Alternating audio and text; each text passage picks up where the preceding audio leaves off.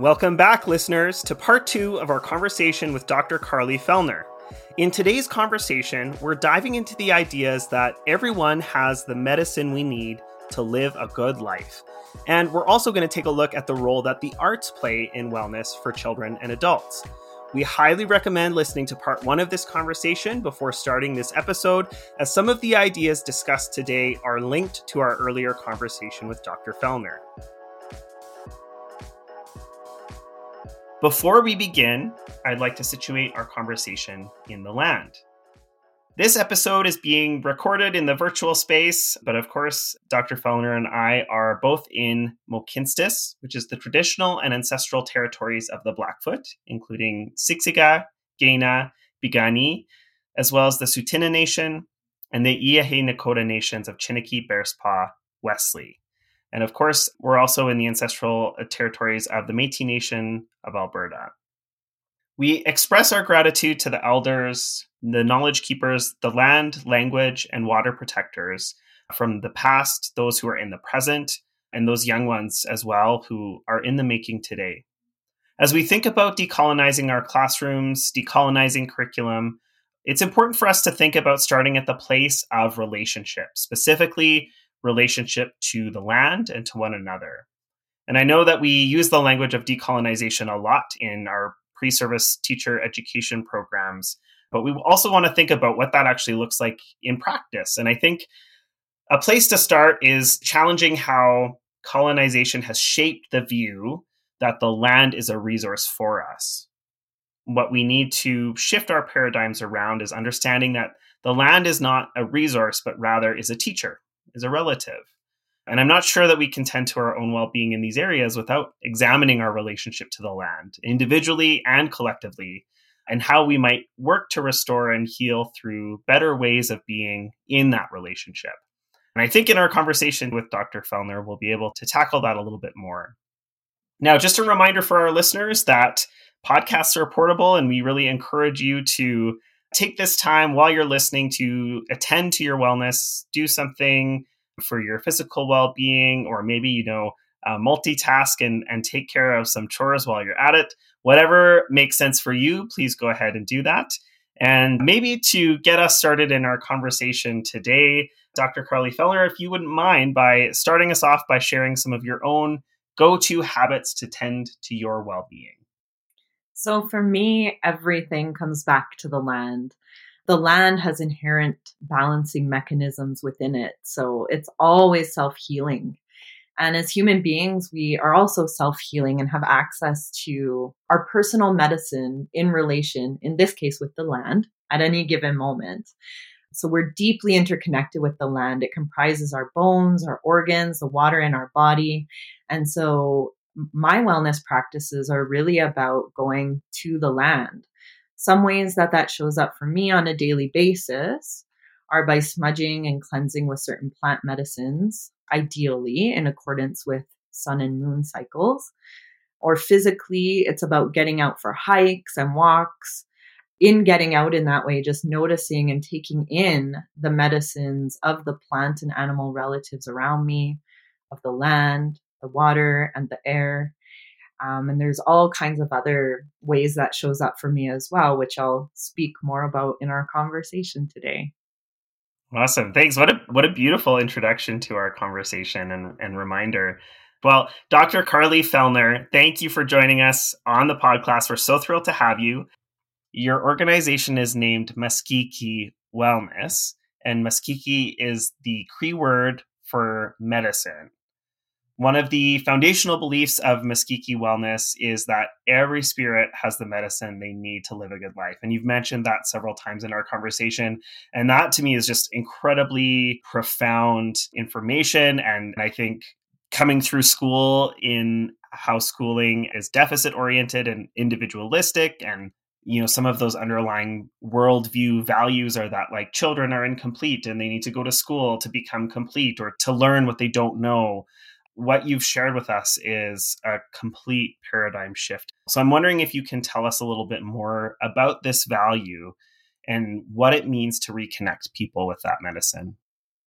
I'm so glad that you said what you just said, because it's really important to acknowledge the conventional colonial patronization of children. Indigenous cultures and ways of knowing, and those that I'm familiar with, have just such a different perspective on children. Children are our teachers. They bring a lot of medicine and they bring a lot of teachings with them, especially because, one of the teachings that I've received is that young ones are much more connected to spirit. And as I mentioned earlier, to natural law, because they come into this world with that innate understanding of natural law, which, when I talk about that, that relates back to the interconnectivity, to reciprocity, to life affirming values, ways of living that are about promoting life, affirming life, nurturing life, pure love. And I often talk about how the strongest medicine that human beings have to offer this world, just from ourselves as humans, is love. It's incredible. And that was something that came out in my dissertation research as well. It was the first medicine of the medicine bundle framework that was articulated in my findings, that love is the blanket that holds together the whole medicine bundle.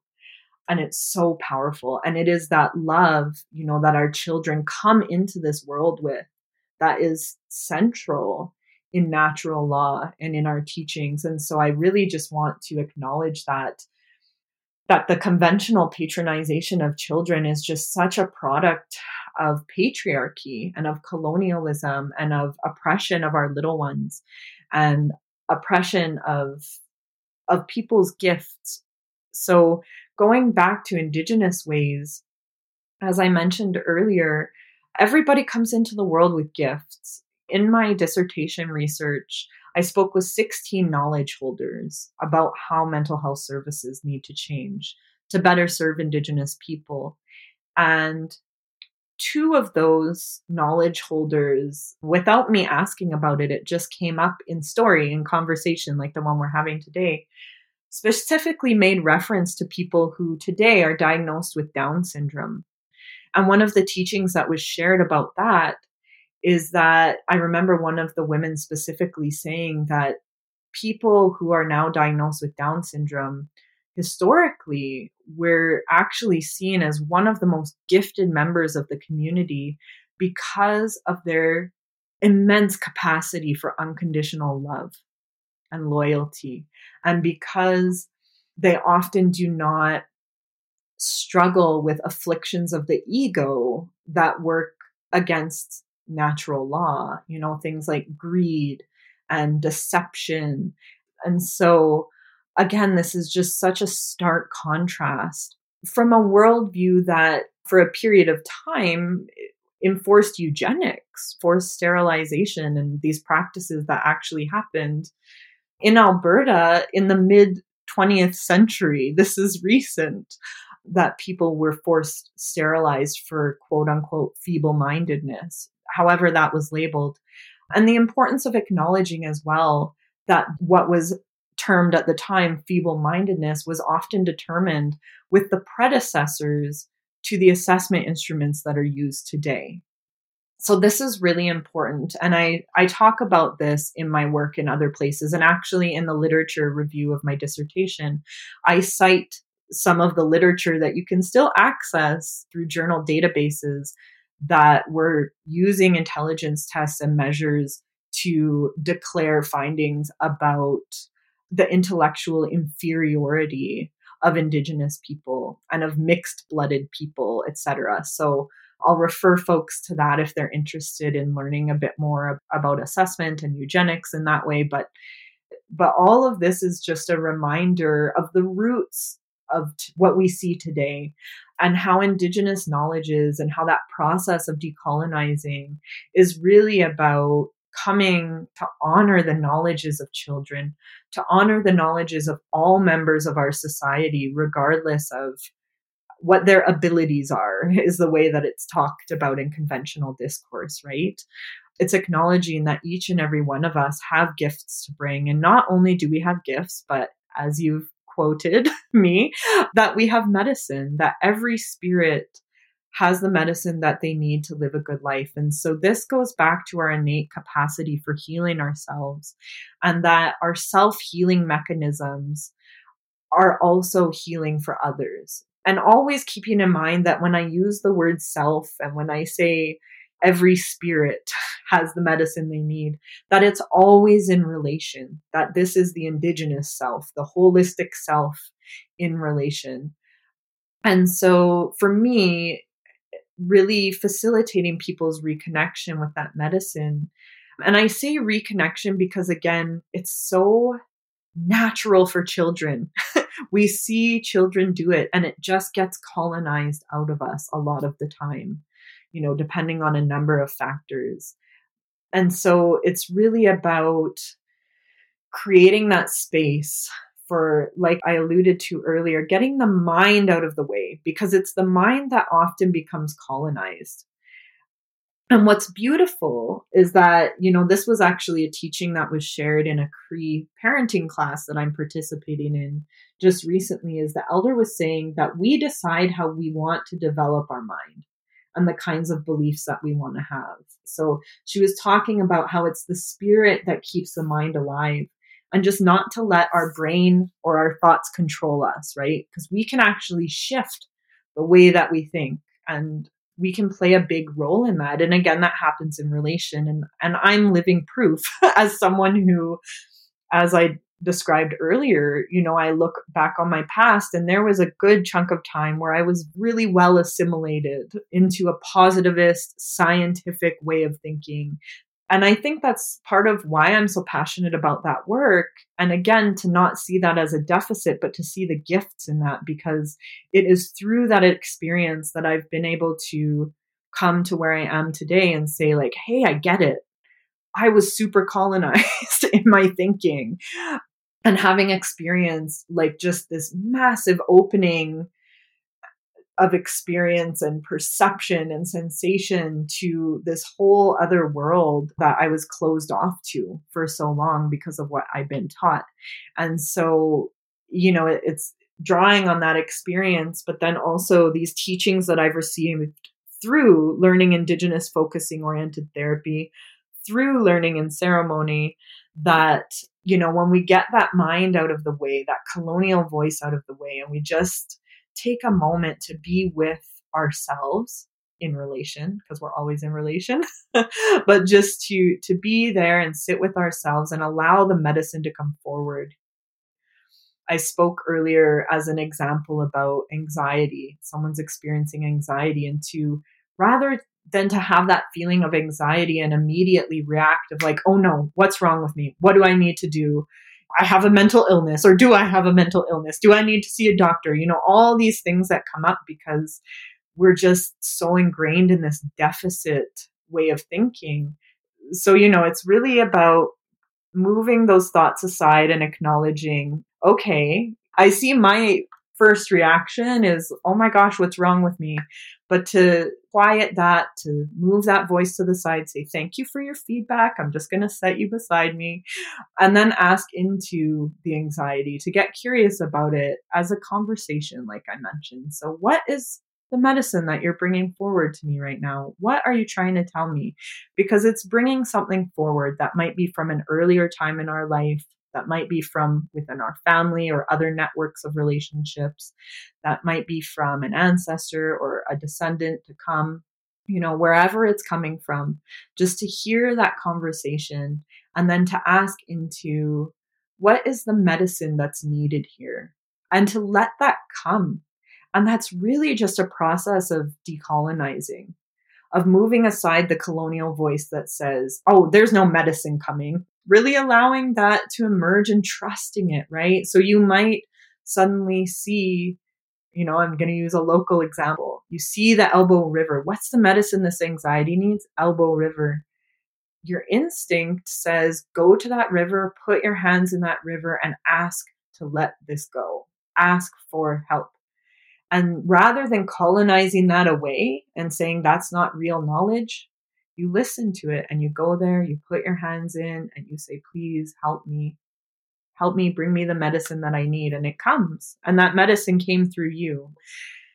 So each and every person has access to that. And we can do that through our minds as well. Like, we are just incredible beings, because if we go back to this understanding of the metaphysical, I can share one of the places I'm very connected with is Lake Superior, Gitchigami, out in Minnesota.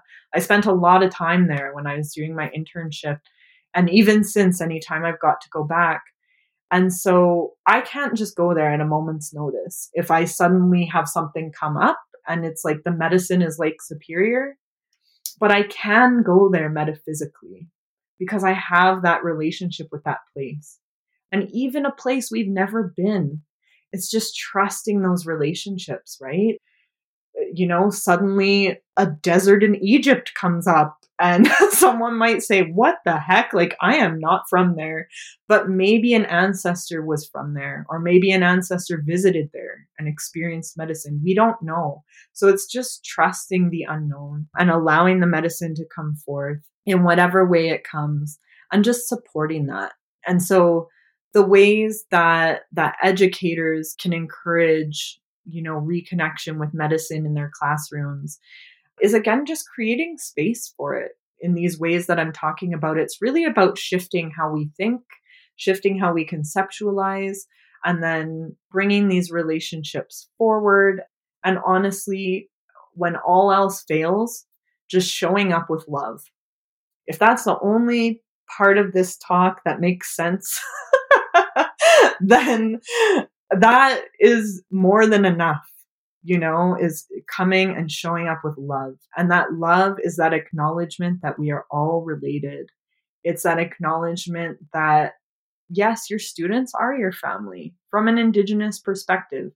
If we are in community, you're an auntie, you're an uncle, you're a mentor, you're a relative. We are all relatives, and we acknowledge our interrelatedness with each other. And with that comes love. With that comes respect, honor, and holding one another up. And we need to do that with our little ones. When our little ones come to us with a stone and they want to tell us something about it, we listen to it, we nurture it, we encourage it.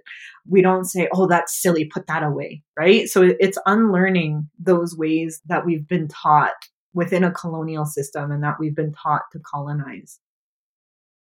I feel like I have had just like so many, I don't want to call them epiphanies because they did not come from within, but just in hearing you talk about those connections, I'm like, oh, this is, years of therapy. I could have just had this conversation with Karlee.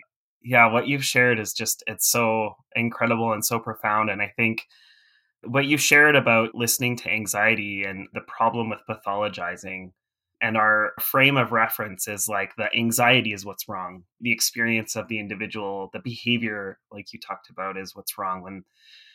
When in reality, the way that we're living and relating to each other through these very restrictive, rigid, violent structures of colonization, and also the structures of, like racism, homophobia, transphobia, ableism, all of those structures are actually what's wrong.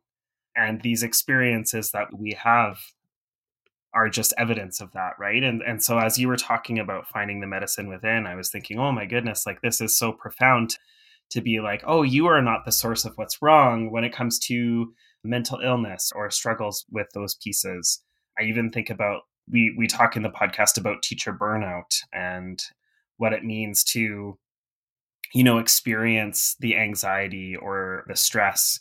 And it's not an internal problem, but it's about the way that we're doing things don't align with what we need to be doing. And that is not about us, but to find that medicine to reconnect with those values that we have. Like you said, that teaching about, the spirit knows, it's our minds that get in the way. So all of this to say, that was just so profound for me personally. And I hope for folks who are listening, making those connections, it can also support with that unlearning and shifting those paradigms. So I think that you've answered the question, what could a teacher do tomorrow to make change? I think what you shared about leading with love and showing up with love, I don't think it can get any better than that. But maybe before we wrap up our conversation, I want to speak to what you shared earlier about your experience with school and art, because that was a space, it sounds like in your young experience that was really challenging in having your kind of creativity taken from you and being told that good art is a particular way? Because you are an incredibly talented artist. And I want to urge our audience members to check out your website, Muskegee Wellness, to see your art. And, you create art with acrylic paint, plant medicines, and digital pieces.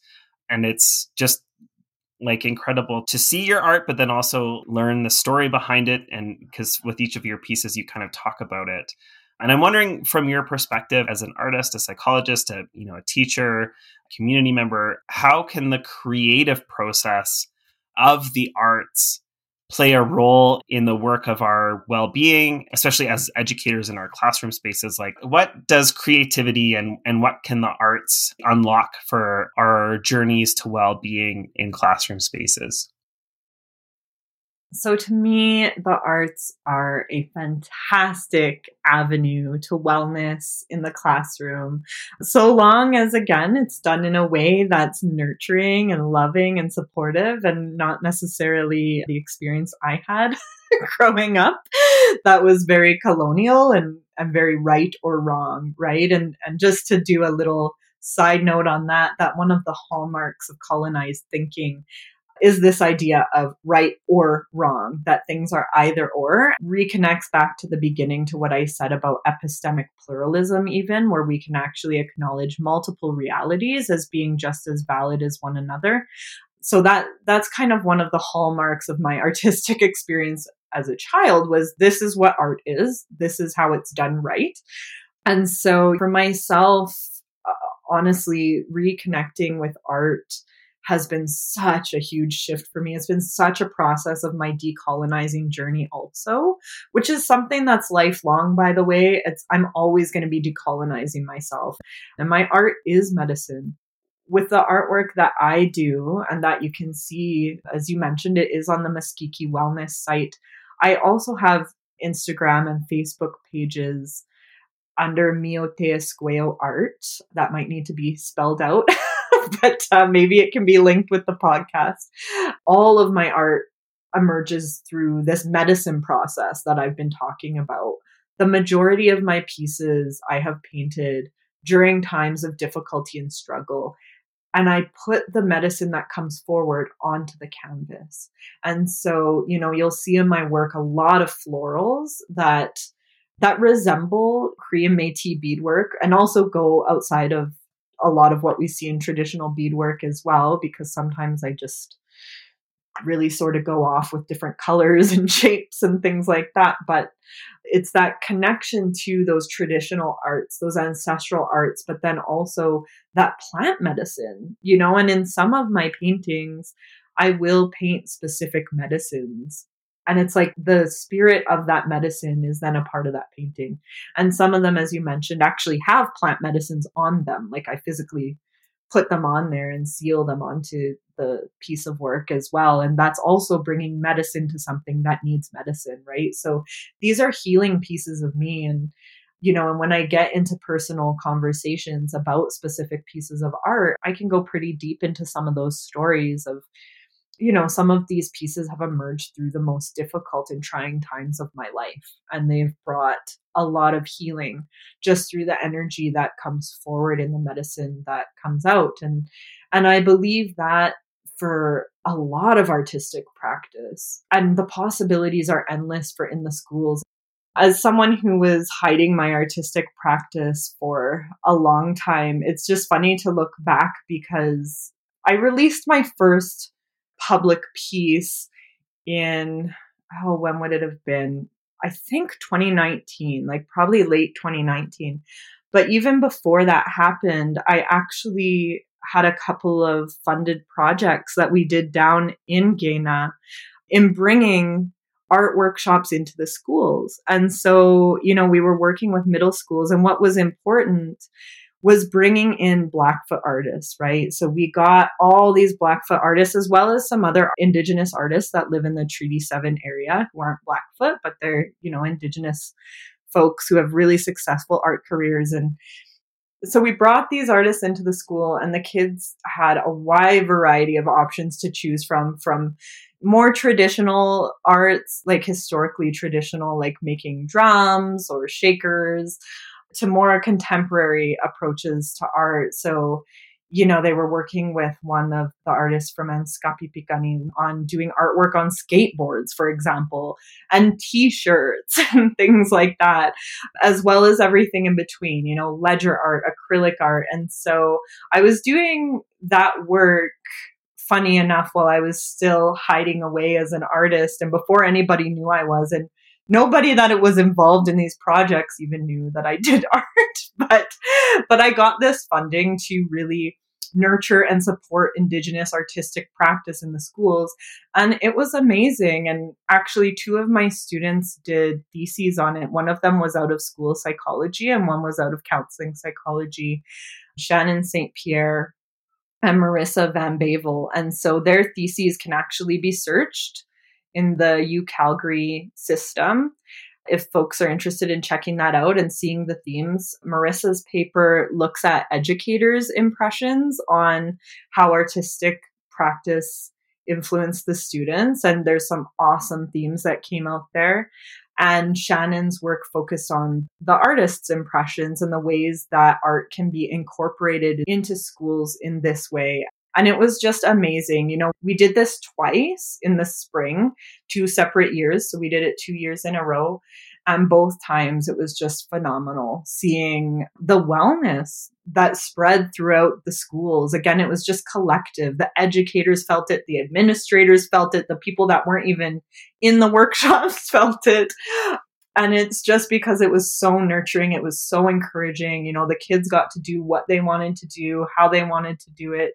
And it just really, again, opened up that space for their medicine to come forward. And artistic and creative expression is a part of our medicine as human beings in whatever ways that comes forth, right? It looks very different for different people. And there are some people who would say, I don't have an artistic bone in my body, right? But maybe the way that they work with logic and mathematics is artistic, right? So it's just really, again, nurturing and encouraging those gifts. I just think that there's so many ways that art can be brought forward to support medicine. And I'm actually pretty excited. I get to do an art workshop with some middle school students later this month, where I'll get to facilitate a process of artistic wellness. And yeah, I hope that we can see more of that work as we go forward and decolonize the arts, because they really shouldn't be colonized. Oh, absolutely. That's exciting that you get to do that workshop, but I really appreciate your connection, like the arts as an avenue to wellness, because I think that remains an area where there are still so many parameters. And I myself would not consider myself an artist by any stretch.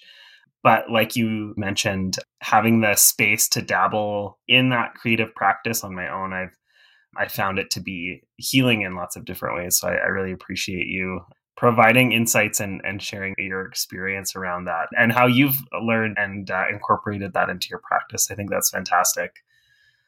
Well, I think I could talk to you for hours and hours and hours, and I'm sure our listeners could listen to you for hours and hours and hours. And we really appreciate you being here. Thank you so much once more, Dr. Karlee Fellner, for sharing your expertise with the podcast listeners. And although we'd like to keep you around for much longer, we know that you have to get back to life apart from this virtual space. So thank you. Really appreciate it. And I think in the show notes, we've shared some more links for Dr. Karlee Fellner, so you can access some of those resources and check out the art and learn about those programs that are also available to you through the Workland School of Education as well.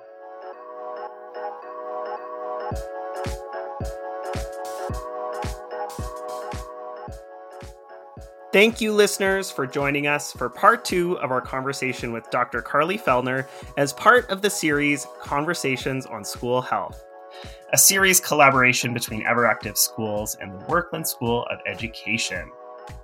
Special thanks to Matthew Wood for composing and performing the theme music. And you can follow us on Instagram and Twitter at EveractiveAB, on Facebook at Everactive Schools, or you can visit our website at everactive.org for more great content and resources. Until next time, the pod class is dismissed.